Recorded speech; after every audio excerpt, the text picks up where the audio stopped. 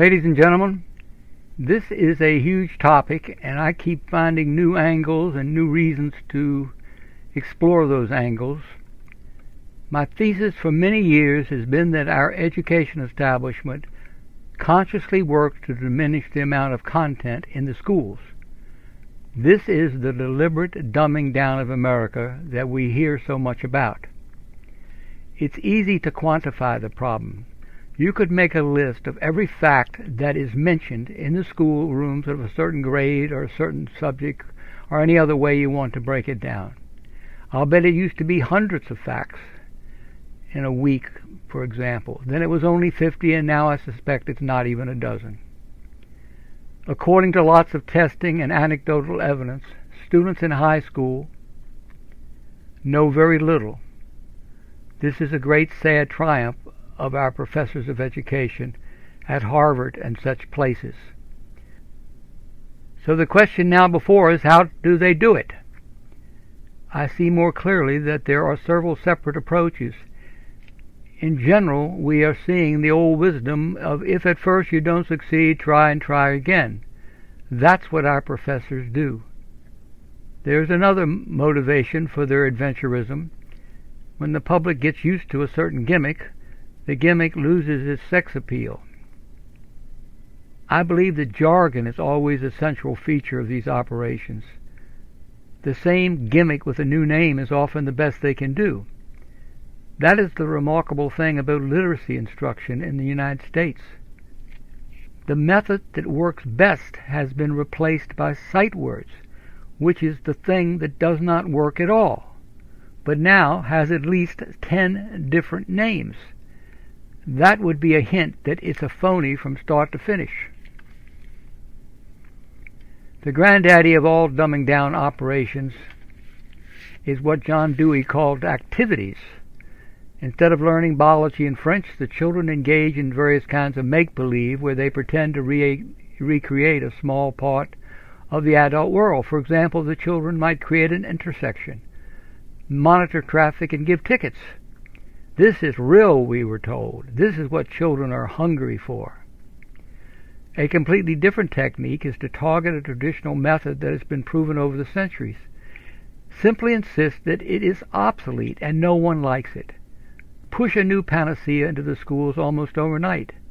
That was the technique used for eliminating phonics. More recently, Common Core, which ran wild after 2010, is also a swap, but the new methods are more cumbersome and confusing to the point where parents and children could not even explain or understand where the new ideas were. Math is a subject where progressives have had a field day. Everyday math, for example, forbids students to use the traditional method that actually works. Instead, they must learn 2 or 3 new methods, none of which work hardly at all. I think we're seeing a new evolution of all these methods. Instead of education, we have a blanket of verbiage. Endless verbiage, to the extent that professors and teachers can crank it out, all of which add up to zero mastery of math.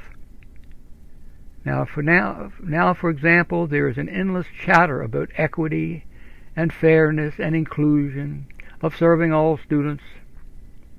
And in this chatter, rather small math ideas are introduced with great fanfare. They might have a presentation ceremony, and the first teacher says, "I am Dr. Jones of the Math Research Association, and I'm here today to tell you about the exciting new developments."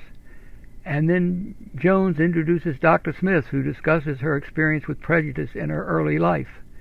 And finally, Dr. Lawrence describes a magical new process whereby students will learn new approaches. The main one is to discuss everything endlessly. So when you have a problem in math, you first discuss possible ways to find the answers. You discuss whether you have seen similar problems in the past. You discuss others who might cooperate with you in finding the answers. And finally, there may be a small chunk of math, but the children have not learned to do the simplest arithmetic, so they will be baffled by this chunk of math, even as it will be discussed from every possible sociological and psychological angle. As I said, I don't believe our education establishment wants progress. They want mediocrity, and then they want to blame that on class warfare, slavery, imperialism, capitalism, inequity, colonialism, or anything else you can think of.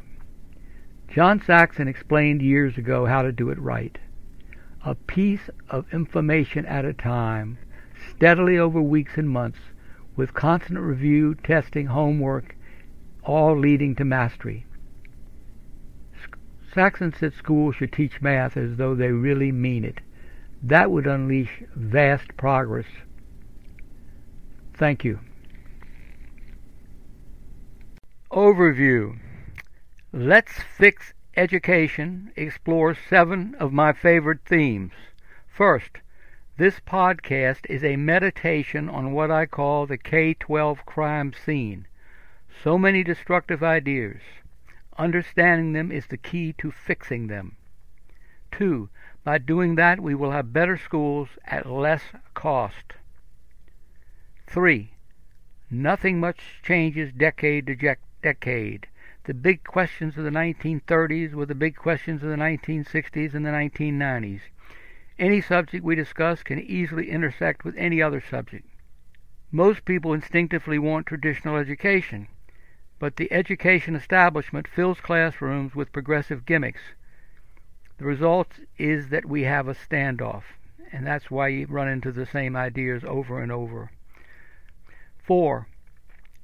The big brains in education keep telling students, don't bother memorizing this or that. You can look it up later.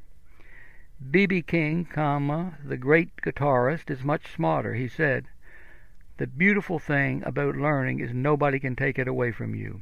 5. Lenin's ghost wanders through our school system. The hard left thinks big. If they have to kill millions of people to build their perfect society, that's okay. Same goes for dumbing down millions of students. Totalitarians want power. They will do anything to get it. 6.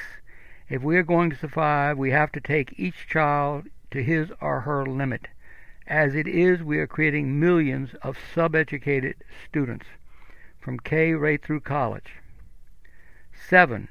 Analyzing education, especially dysfunctional education, is a lot more intellectually interesting than most people suppose. You'll enjoy this. Finally, P.S. My book, Saving K-12, runs parallel to everything discussed on this podcast. I also have an education site, improve-education.org, with 70 articles that complement everything discussed here. And I have hundreds of articles on the Internet. Enter a topic in Google with my full name, Bruce Dietrich Price, and let Google make suggestions. Thank you for visiting.